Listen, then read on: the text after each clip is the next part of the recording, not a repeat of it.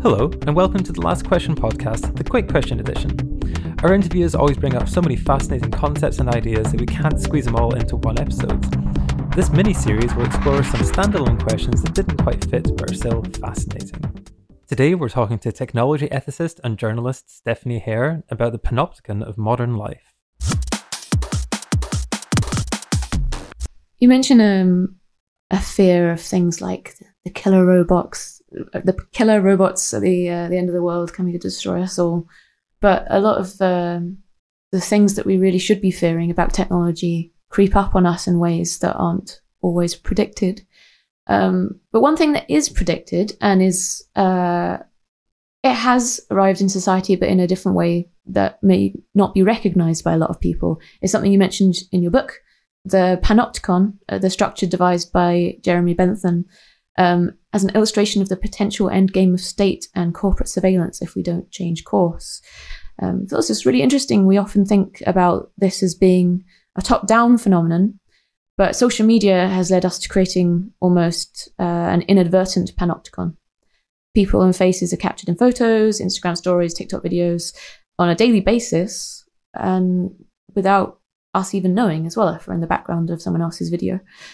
The sheer scale of the data being captured in such content is just really huge and would actually need an artificial intelligence to protect people's privacy through blurring or redacting things in these images, because there's no way a person can go through it all and do that themselves.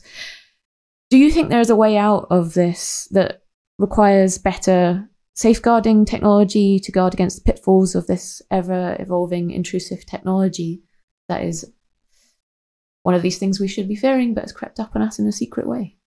I mean, there's a couple of ways of approaching it. So like the first would be, is do we actually feel safer living in this digital, or just, let's just call it the Panopticon, which is going to be the combination of all the cameras that are watching everybody everywhere, some of which have facial recognition technology enabled on them, having police that have that, having all of your social media accounts, having geofencing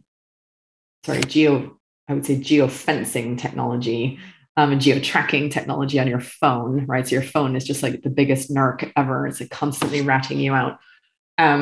Obviously, there's a lot of trade-offs for that. Like, it works for a reason, and there's a lot of things we get from it, but there's the whole thing of like, is it enough? And like, are we getting enough for that trade-off? Or do we think I want it in some cases, but not others? So do I feel safer? I mean, is crime down in the past 20 years because of this? Like, like we have to actually interrogate, does it do what it was supposed to do? Then there's even if it does do what it's supposed to do, is it still worth the trade-off? Like, hooray, the operation was a success, but the patient died.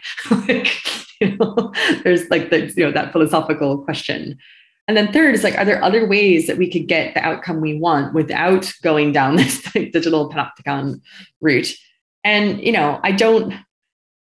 unless you are a small to medium enterprise or a sole trader, I don't know who needs to use Instagram, for example. Like, I'm not saying Instagram isn't fun, so you might want to use it, but I'm talking where people who are like, if I don't have the ability to use Instagram, my ability as a citizen, as a consumer, as an employer, or whatever, goes. So I would say most people are not using Instagram in that way.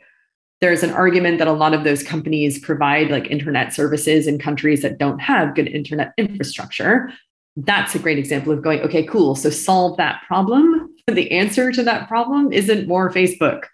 It's sort your internet infrastructure out and like, what do we need to do to make that possible? Because otherwise you get into accusations of like digital colonialism, right? So like, it's a total mess. So I think it's that. It's like, do you need facial recognition in schools? I would arguably say no. I don't think it should ever be used near anyone under the age of 18 or in a like child environment. There are ways that you can check who is in and out of the school. In the United States, where I come from, like facial recognition technology would not stop school shootings. Half of them are being done by kids who go to the school. So like, right? Like and there's all the research to back that up. It's a sort of thing that gets sold to make people feel better, because what they're not really doing is solving the problem of why we have so many guns and so many people who are, so unhappy or miserable or disturbed that they feel that that's a viable answer to their problem in life, is to go shoot up their colleagues or their friends. It's baffling to me that you would think a camera is going to stop that. And of course, it isn't. It's because there's a whole political debate behind it about funding in the Second Amendment. Each country has their version of that crazy town where technology is being offered for a social problem. And I think we just have to, again, as citizens, as parents, as teachers, as consumers, and as employees or employers, like to be like, what kind of a vibe am I creating in my kid's school or in my workplace environment? Like, do I need to be surveying all of my employees? Like, what does that say about what trust is like in this place?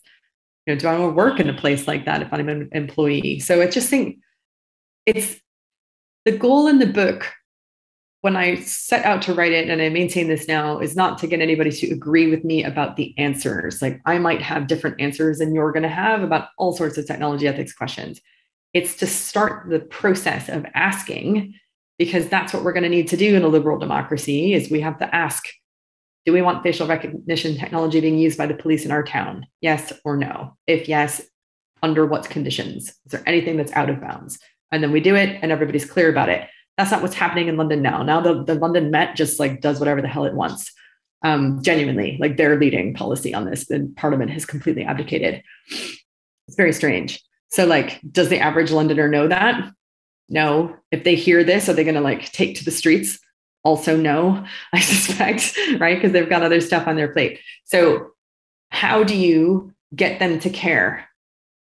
You can't just necessarily show them like, here's the worst case scenario. I'm going to show you the west of China. Look at these people who have been incarcerated. They have no civil rights, because most British people are like, we're not China and we never will be, right? And Americans too, like it's the same thing. So as much as you can show them a worst case scenario of a Panopticon society, I think most people will be like, that seems a bit far. So instead, you might have to be like, okay, we don't seem like a Panopticon society, but let me actually show you, as I tried to do in the book, these are all the different ways this technology is already being used here in Britain, legally or just not illegally because there's no law in place at all. And here's how it compares to other countries around the world. How are you feeling about that now, right? So then people are like, oh God, I've never thought about that before. And whether or not they'll do something about it is different. I mean, I'm hoping they will. And I can say so far, at least for my colleagues and I who work in this area, we've had interest from the devolved governments. I've spoken in Parliament about it. I've spoken with lots of companies about it. And I'm talking to a lot of young technologists who are like, thank God this book exists because we needed this. We're not taught this. And I wasn't taught this when I started working as a technologist either. So like even just having the conversation will put those questions in people's minds. Whatever answer they come up with, is there fair? And I'll be very keen to hear it. It sounds like we need people to understand and know about the problems, fear them a bit, but also be optimistic that they can do something to change it. I do worry actually that for young people growing up where they're so used to being watched all the time, that becomes such a normal part of their reality. They don't even think of it as something that needs to be changed. It's just like a natural part of the world. I do wonder how, it would change the psychology of young people growing up. Thanks for listening to this quick question. Make sure to listen to the full episodes anywhere you listen to podcasts, and if you enjoy them, leave us a review. Thanks, and see you next time.